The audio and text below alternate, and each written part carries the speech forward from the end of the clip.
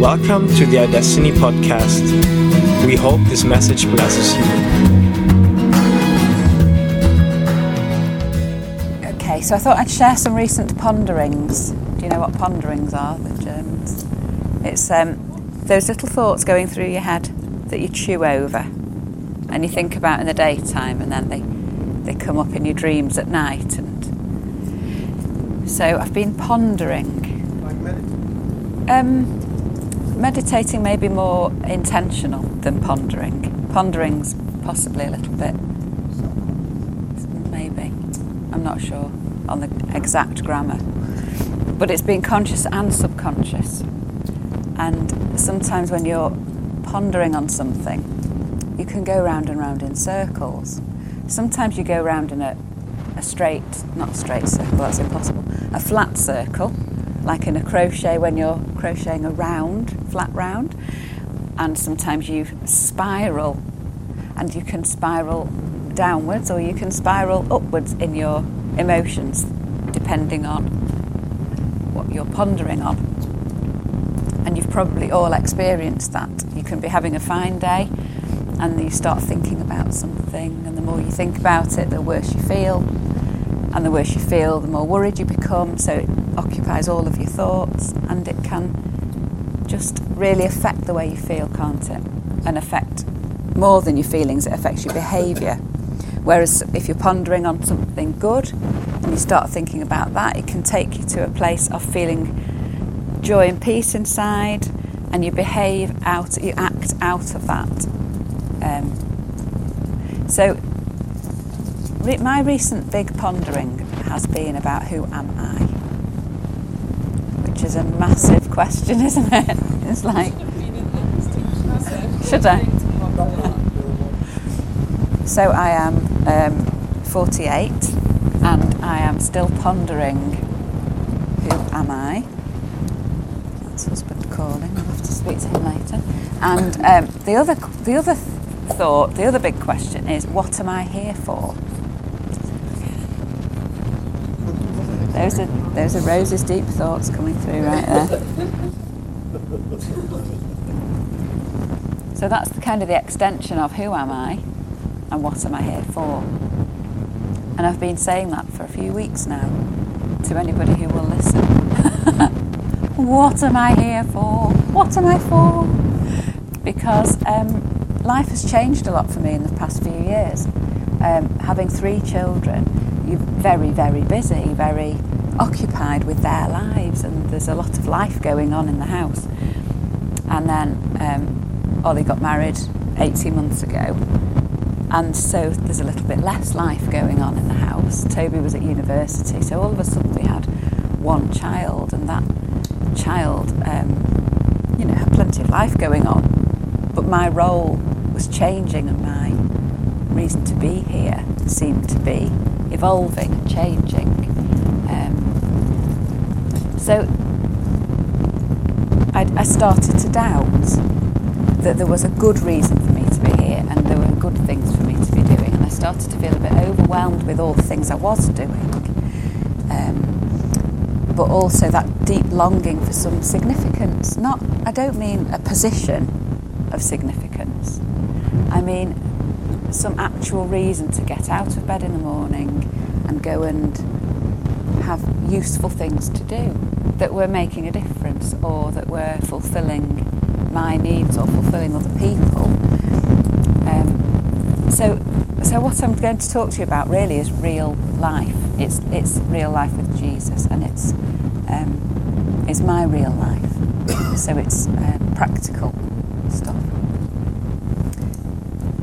So those were my thoughts, and I think I was feeling a bit, I wouldn't say depressed, because I have been depressed in the past, and I don't think it was depression. I think it was a little bit of maybe melancholy, a little bit of sadness about what's been and not exactly knowing what's to come. And when Andre Robber came, he really helped me, because he was talking about not worrying about the past because it's gone, not worrying about the future because it's not happened yet, and just being in this moment, in this day. And he helped me really.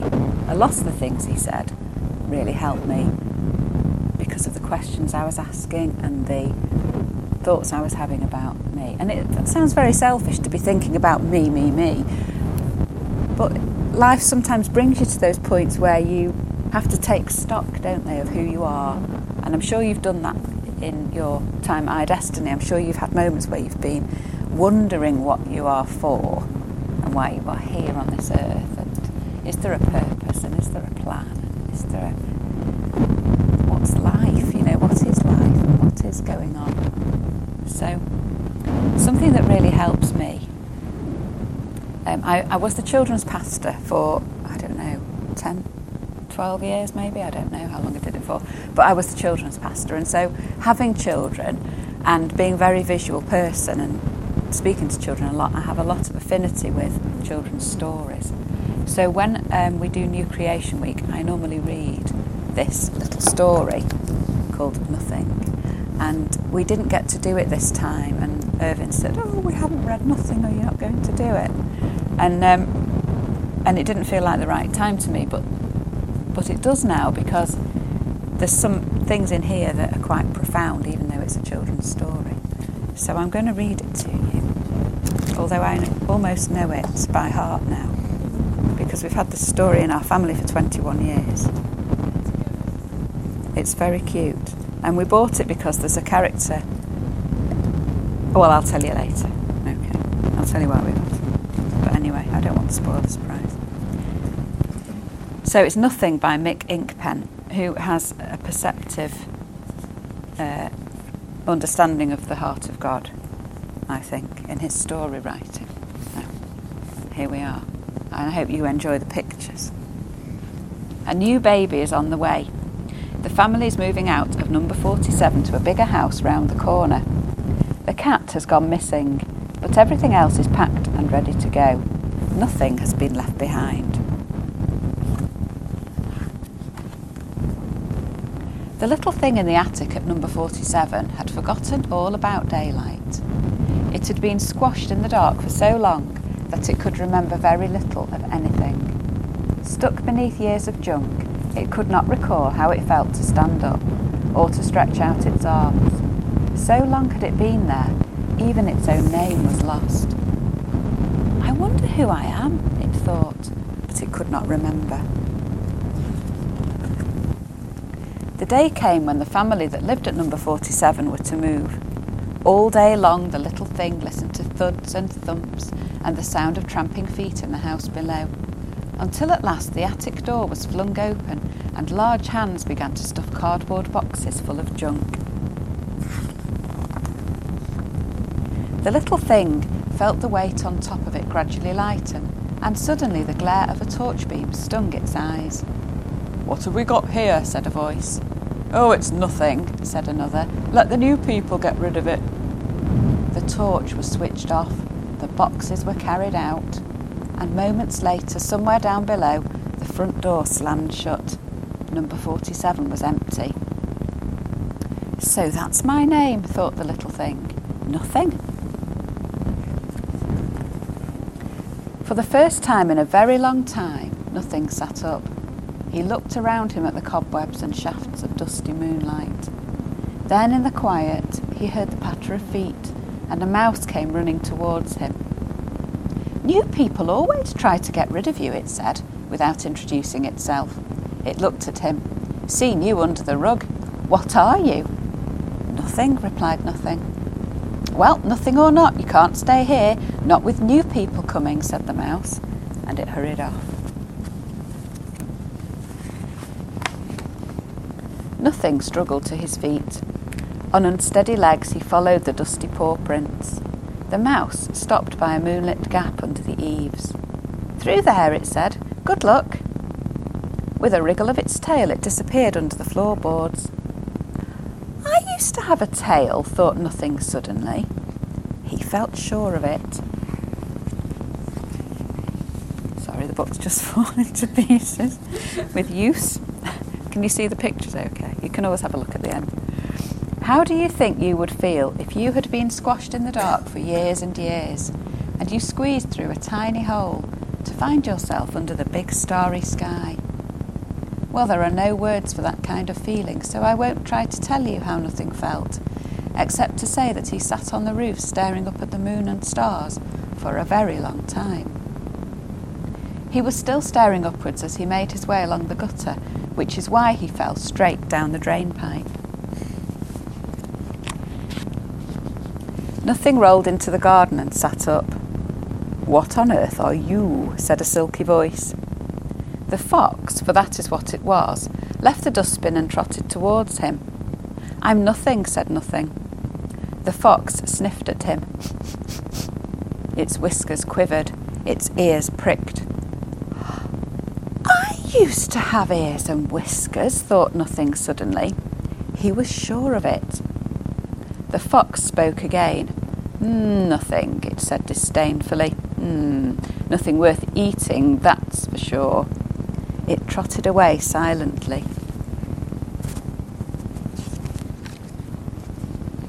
Nothing wandered into the garden and came across a lily pond. There a frog sat gently croaking.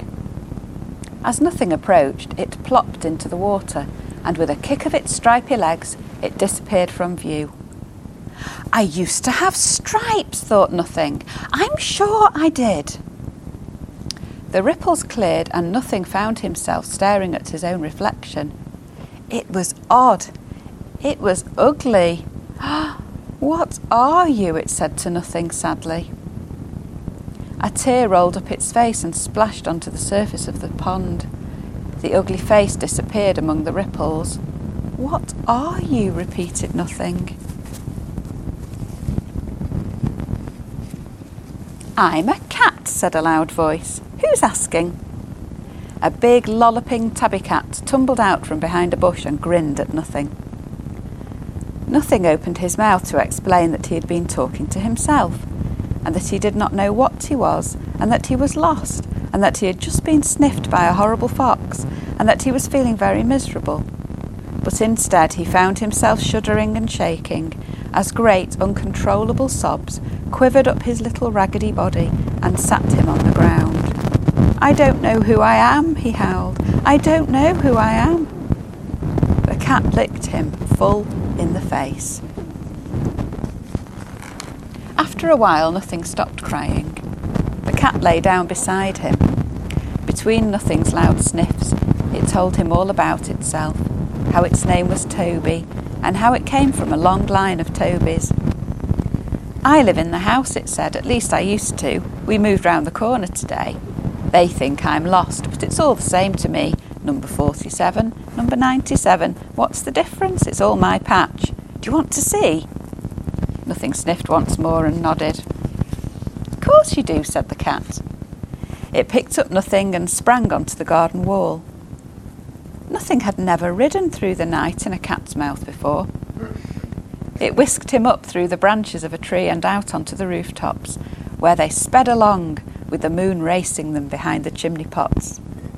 "I'm taking you the long way round," panted the cat. "It's more fun." All the while, joggling along inside Nothing's head, there was a thought trying to get out. It felt like an important thought. It had something to do with the cat. The cat jumped the fence at number 97 and trotted in through the back door. He found an old man dozing in a chair, surrounded by unpacked boxes. "That's Grandpa," whispered the cat to Nothing, and dropped him on the old man's lap. "So there you are," said Grandpa, waking up. "What have you brought me this time?" He put on his glasses and looked at Nothing.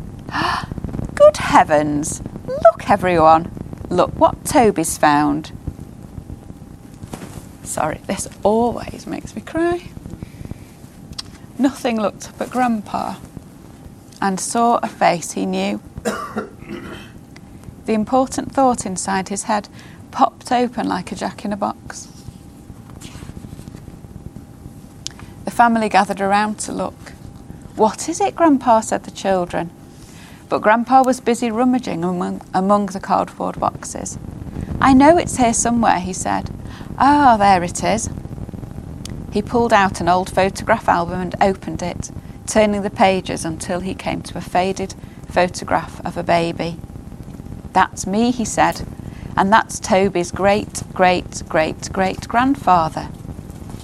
And this," he said, tapping the photograph and tickling Nothing's tummy with his forefinger, "this is little Toby."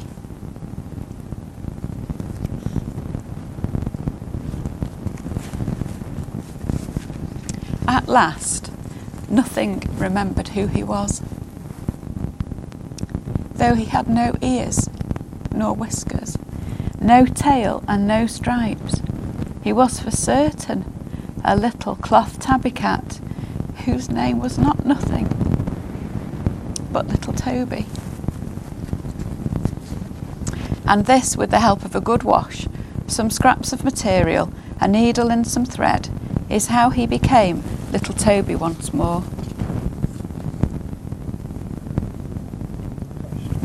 He's got his stripes back. He's got his nose and his whiskers.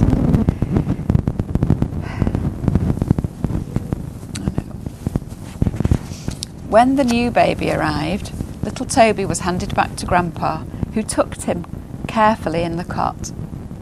And straight away the new baby began to chew on his ear, which, if it had been your ear, would probably have hurt a little, but since it belonged to a little cloth cat, did not hurt it the slightest. I'm sorry about the tears, but it always gets me. And we've had this book since our boy was born. He was a little Toby. He's a big Toby now. But when I saw it, I thought, oh, I've got to have that, because you never find books with that kind of that name in. So I bought it for Toby. And over the years, it's really meant a lot to me, because we all have those moments, don't we, where we just say, I don't know who I am. And it's actually quite painful sometimes, because we thought we did, but things crowd in and get on top of us, and we feel a bit dusty and maybe a bit forgotten, or a bit sort of without purpose. But the thing about this story I love is the cat, because the cat reminds me of the Holy Spirit, and it's the Holy Spirit's job to bring us to the Father, and that's what he loves to do, and he loves to remind us about Jesus. He always brings us to Jesus. And Grandpa, my favourite bit here is when Nothing looks up at Grandpa and sees a face he knows. And I think when we come face to face with Father God, we see a face we know. And it's a real loving face, isn't it? When we look up at the face of God, all we see is love. All that's there is love and acceptance. Grandpa did not say, "Ooh, what's happened to you? Oh, I remember who you were, but I'm having nothing to do with you, because look at where you've been. You know, you're grubby, you're dirty, where have your whiskers gone? You've got no stripes." We'll bin you because you've lost your purpose.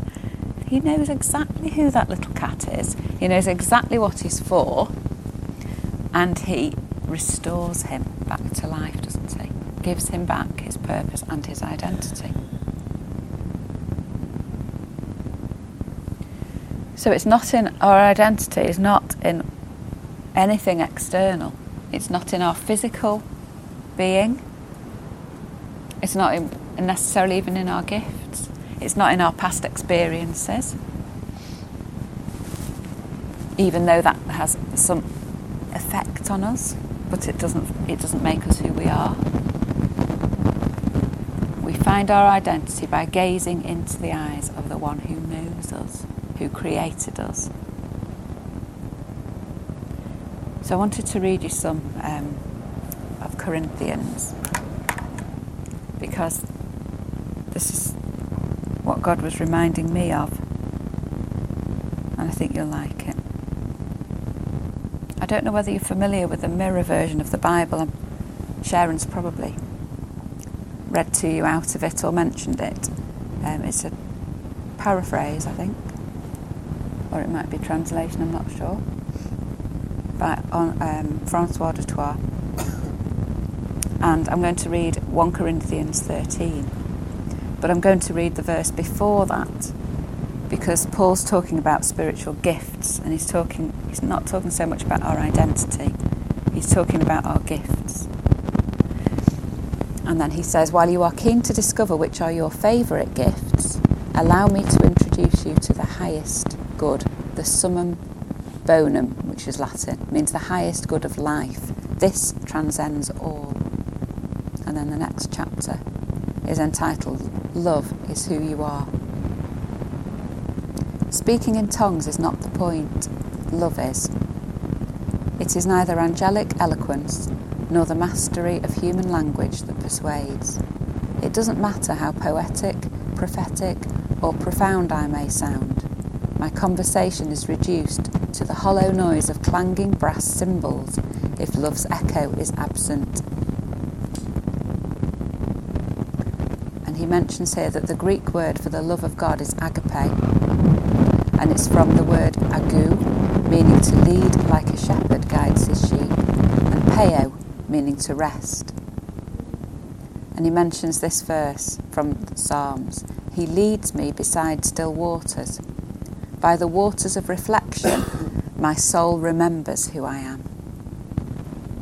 God's rest is established upon his image and likeness redeemed in us. So as we rest and gaze on his image and likeness, as we look into his eyes, we see his image and likeness in ourselves. So to encounter agape is to remember who I am. Jesus, the Saviour of humankind, rescued God's image and likeness in human form. And the grace of God shines as bright as day, making the salvation of humankind undeniably visible. I could predict the future in detail and have a word of knowledge for everyone. I could possess amazing faith and prove it by moving mountains. It doesn't make me any more important than anyone else. Love is who you are. You are not defined by your gift or your deeds. Love gives context to faith. Moving mountains is not the point. Love is.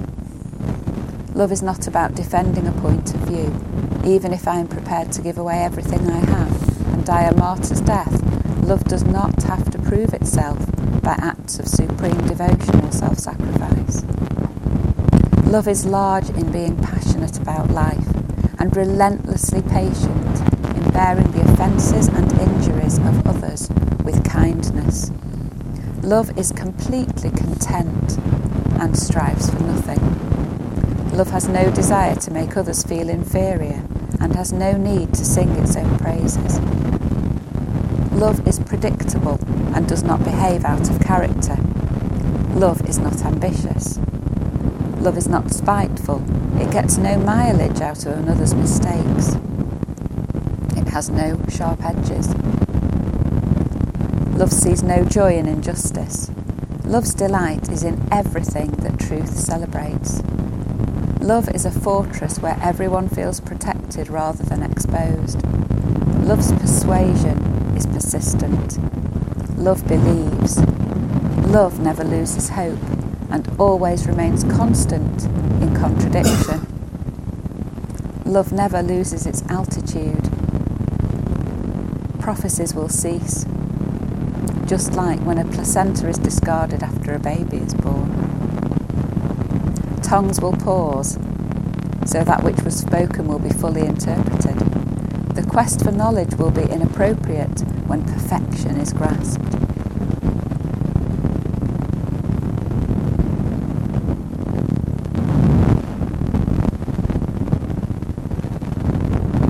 Now persuasion and every pleasurable expectation is completed in agape, where my soul remembers who I am. Agape is the superlative of everything faith and hope always knew to be true about me. Love defines my eternal moment. So faith and hope belong in the heart of God and love, and they know my true nature. They know your true nature. They know our identity. And love just exclaims our identity to the world. It kind of shouts it aloud with a megaphone or with a big speaker. Love shouts aloud the truth of who we are in Christ. Beloved, we are his beloved. Love is who you are. It's what you're made of.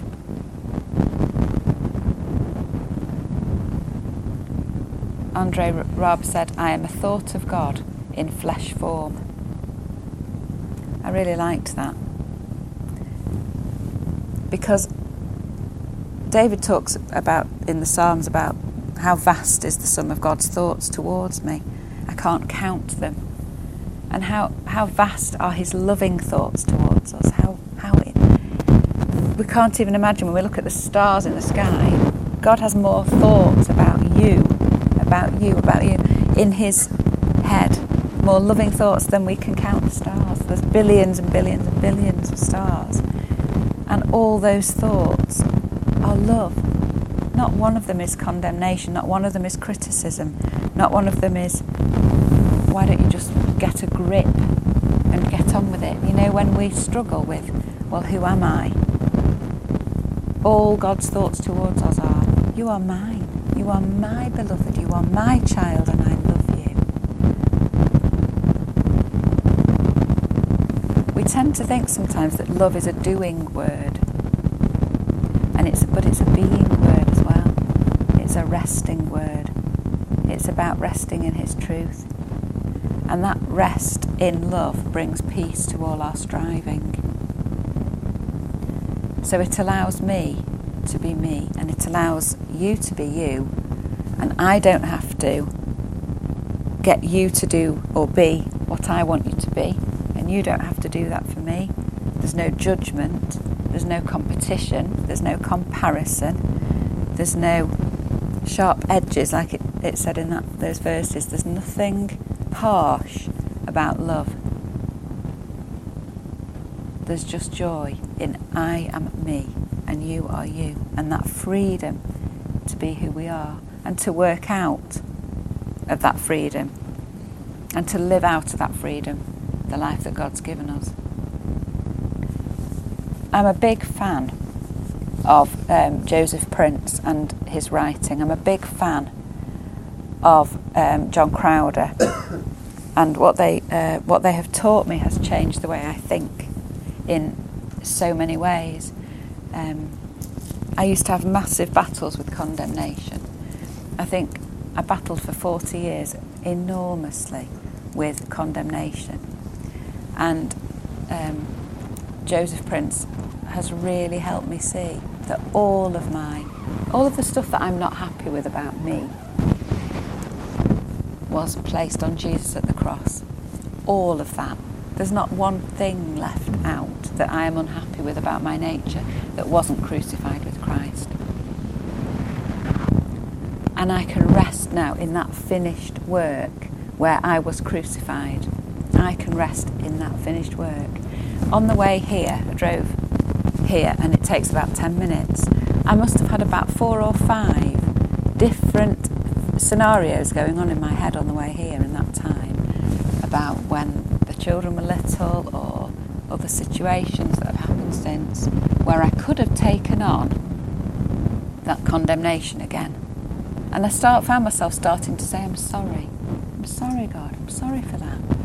I got to the traffic lights and stopped because the light was on red, and thought, what am I doing? What am I doing? I'm entertaining that again. The past. I'm entertaining where I let God down, or where I felt I failed him, or where I wasn't very loving, or where I wasn't enough. All of that has been crucified, obliterated. It doesn't exist. The only place it exists is in my head. God's not looking at that because it doesn't exist. He's looking at the cross. He's looking at the blood of Jesus. That is enough for him. When he looks at me, he only accepts me. When he looks at you, he only has acceptance for you. All the time. So let's stop visiting that old country. Let's stop getting our passports out into the past and visiting again and holidaying. Don't take a holiday of gloom to the past and what you could have done, should have done. Take an adventure with love. Who you really are, the authentic nature of who you are is beloved. I'm hidden in Christ, in God. And so are you. I was thinking about that hug we had here on New Creation Week with the Trinity and the embracing of the Trinity. And I'm quite an introvert. I'm quite shy really, and I don't naturally, lots of people who are extrovert, they find it easy, don't they, to hug and to be very jolly and outgoing. And I'm a much more self-contained person, and I don't find that comes naturally to me. I'm getting better at it, but it doesn't,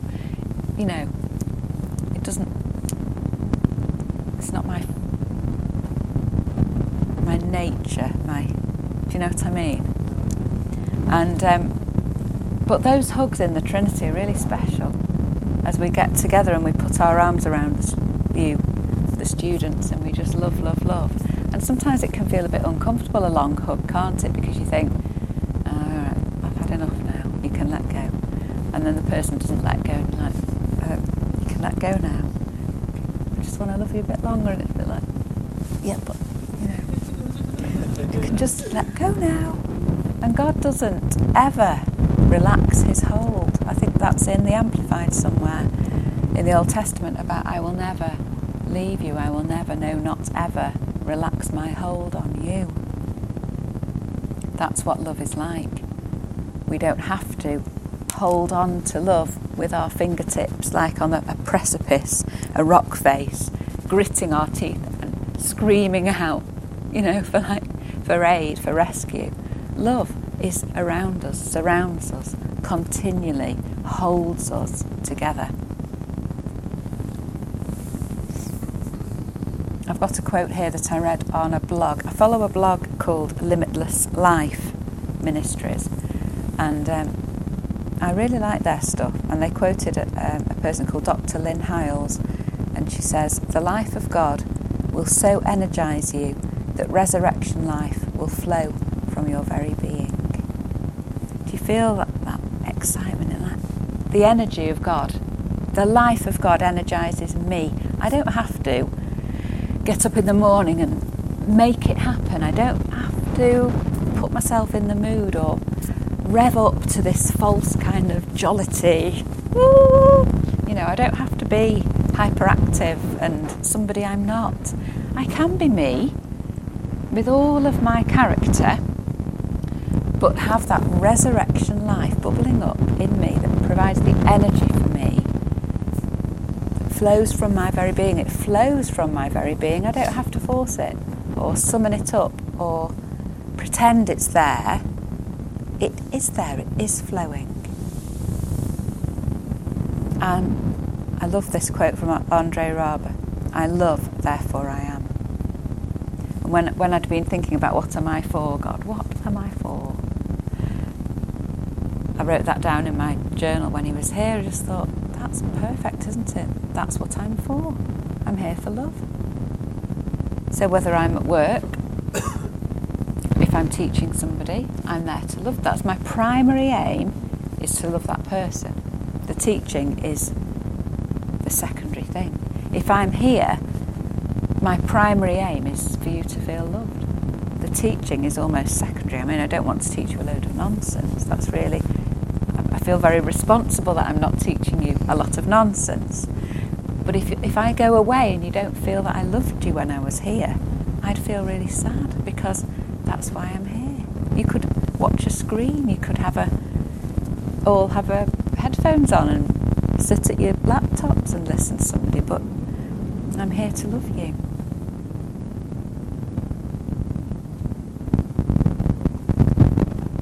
This is 2 Corinthians 3:18.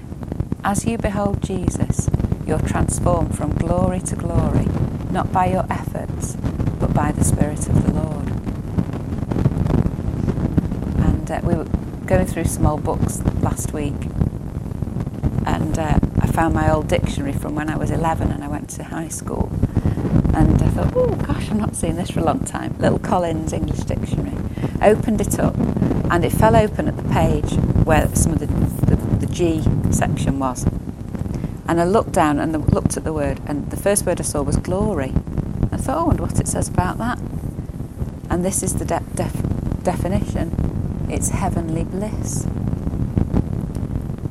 So we're being transformed from heavenly bliss to heavenly bliss. Bliss, it's ecstasy, it's that heightened sense of joy, that sort of serene,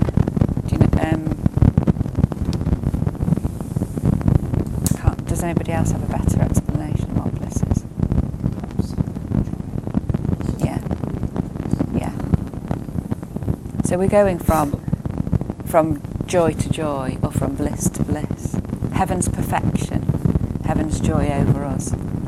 We're living in an exalted or prosperous state. That was another definition. We're in an honourable position in splendour. That's what the Bible says about us. And the source of our bliss is Jesus. He is the source of our joy. Now we can live from this fullness of joy, this fullness of satisfaction, this wholeness, not striving to reach something or become something, but out of the fullness that he has purchased at the cross. So instead of asking this massive question about and spinning into a spiral of despair, oh, what am I for? I'm pondering on this life of love that I've been called to live. So whether I meet people in a cafe, like last night we had the Kingsway Coffee Ladies, whether we're doing that, or whether we're in the pub, or whether you're, I don't know, at the school gates, or nursing your maternal ladies about to give birth, or dealing with your customers who want you to be producing some beautiful sounds for them, or what are you doing, Ophelia? Playing your violin and inspiring people with your beauty. We don't have to do it from a striving state. That nagging thing going on inside us. Because, to be honest, the people of the world have that. But we know God is in us. So we have that truth within us, and we can rest in that. I wanted to to read you something from Isaiah as well. And I found this in the Voice translation. This is Isaiah 61. So obviously if you are a person alive, you don't just want to do nothing with your life. You want to live, you want to really live. So you want to know what you're for, don't you? You want to experience life in community and to be able to give into others. And God reminded me about these verses in Isaiah 61. This is what Isaiah wrote hundreds of years before Jesus, and then this is what Jesus quoted when he came to the synagogue and he began his ministry. This is what he was. So imagine being in that synagogue and him standing up and just declaring this. I don't know whether anybody had those tingles on the back of their neck. You know, sometimes when somebody's they start sharing something and you just know the Holy Spirit is all over it, and it kind of makes the hairs on the back of your neck stand up, or you can feel it all tingling down your arms. Sometimes I get that and I think, wow, God's all over this. You know, imagine being there when Jesus just happened to be the scroll just happened to be at that place, didn't it? He just read what was the daily reading for that day. God had prepared that moment in advance for Jesus just to start declaring this. And when the word of God goes out, it goes forth until it has accomplished everything that it was designed to do before it goes back to the Father. So that word is rolling out still. The sound of that word is still rolling out. It's still going through the universe. It's expanding. Those sound waves are expanding, and they're touching you today and me today as I read it. So until it's accomplished everything, it doesn't go back. So it's still here, it's still resonating, it's still alive, this word. The Spirit of the Lord, the Eternal, is on me. The Lord has appointed me for a special purpose. He has anointed me to bring good news to the poor. I'm going to have a little walk, but I haven't got a pocket, so I'll have to multitask. I was going to write some words down on here so that you can put them down in your notebooks if you want to, or just think about them. So what is my purpose, God? What am I here for? To bring good news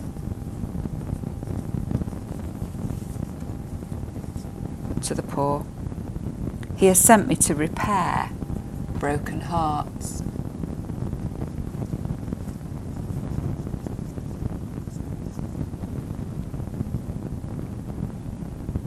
And to declare to those who are held captive and bound in prison, be free from your imprisonment. Freedom.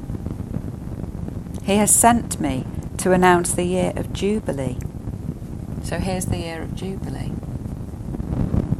I don't think that year was 1 year. I think the year of Jubilee is from the cross forever. I think it's an eternal thing. Freedom for the captives. The season of the Eternal's favour.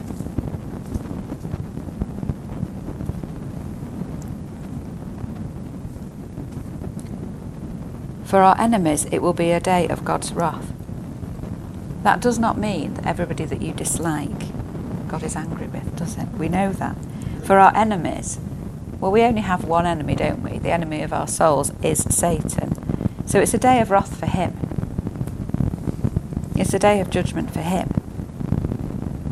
But for all those who mourn, it's a time of comfort.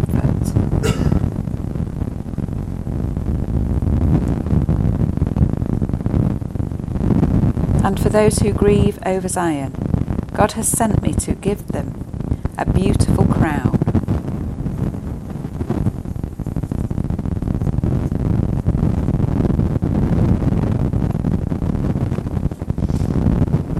In exchange for ashes, to anoint them with gladness instead of sorrow, to wrap them, I like this, to wrap them. We do a lot of wrapping at this time of year. You're wrapped up in your blankets, you're wrapped up in your layers. There's something lovely about wrapping, isn't there? When you've got a newborn baby, Miri, and you wrap them, you swaddle them, and they're comforted, aren't they, by that process of being wrapped and embraced. And we're wrapping presents at the moment. Well, we should be, if we finished even buying them. I've not wrapped a single thing. But we're wrapping. So instead of sorrow and the brokenhearted and the poor, we are now wrapping them in these lovely things, in victory, in joy, and in praise. Oh, bless you. Instead of depression and sadness. That doesn't mean we'll never be sad, and that people won't ever be depressed. It doesn't mean that, does it? This is what the kingdom is. It brings relief from those things. We will be sad. There will be things that happen to us that make us sad. But we will be wrapped in victory. We will be wrapped in joy. We will be wrapped in praise in our sadness. And the love that God has for us will transform that sadness into joy. He is in that with us. It's not a sugar coating over something painful. He comforts us, binds up our broken hearts, surrounds us with his love, wraps us up like a baby, swaddled it tightly in a blanket, and all we can do is rest in that. And as we experience that for ourselves, we go and do that for others. People will call them magnificent, like great towering trees. I think one translation says that they become the oaks of righteousness, a planting of our God, standing for what is right.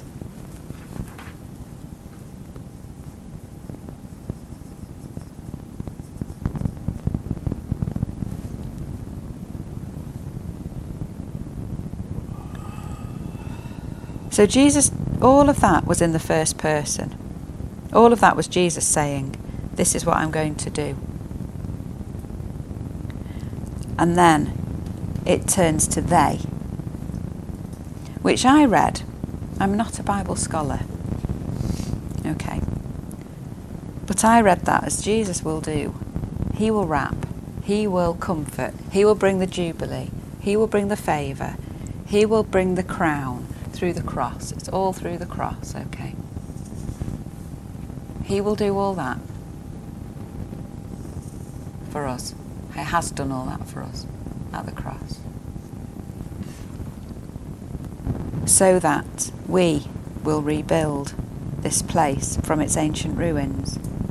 So we will rebuild.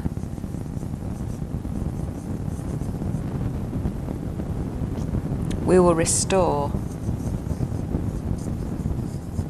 the ages-old, once splendid structures.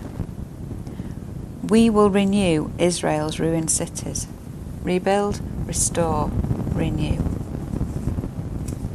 Our communities, our families. From the ashes and debris that laid untouched for many generations. And people will come from all over to serve you. So as you live a life of love, as I live a life of love, people will come and be a team with us. People will come and help. God will send people. Outsiders will tend your flocks, plough your fields and prune your vines. You will be known as the ones specially chosen by the Eternal as priests. People will speak of you as ministers of our God. And the wealth of nations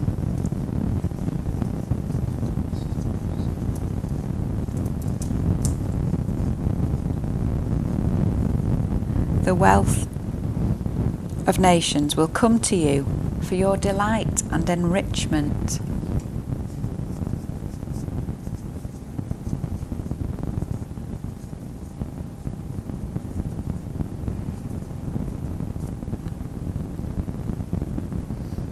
Many called you disgraced and defiled, and said that shame should be your share of things.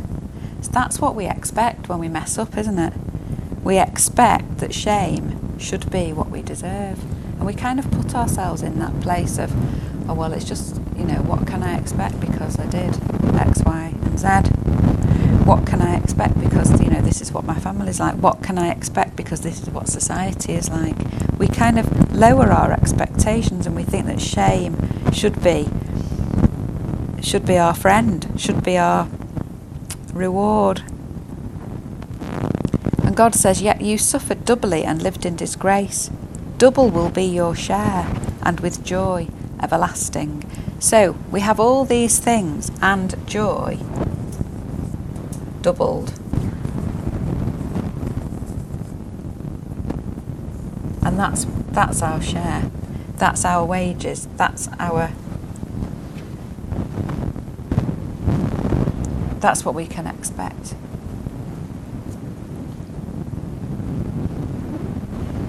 And it goes on to talk about God's covenant with us and his faithfulness and his support for our children. And this is verse 10. I am filled with joy and my soul vibrates with exuberant hope because of the Eternal, my God. For he has dressed me with the garment of salvation wrapped me with the robe of righteousness. It's as though I'm dressed for my wedding day, in the very best, a bridegroom's garland and a bride's jewels. The whole earth sprouts newness and life in the springtime, and green shoots break through the well-seeded garden soil. That's what it's like with the Eternal's victory. The Lord will cause justice and praise to sprout up before all the nations, for all peoples to see. So those are his promises and his plans for us. These are the things he wants for our lives. He wants when you have a dream or a vision or a hope, he wants to bring people around you to help you with that. He wants to give you the wealth of nations so that you can go on and prosper and do well. So we're filled with joy and exuberant hope.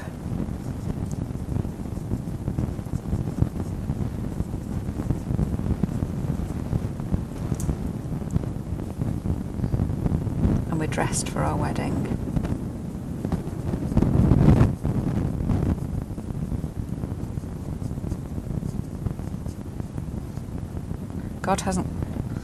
Jesus is not coming back for a shame-clad bride. He's not coming back for a bride who doesn't know who she is. He's coming back for a bride who knows who she is, who her identity is.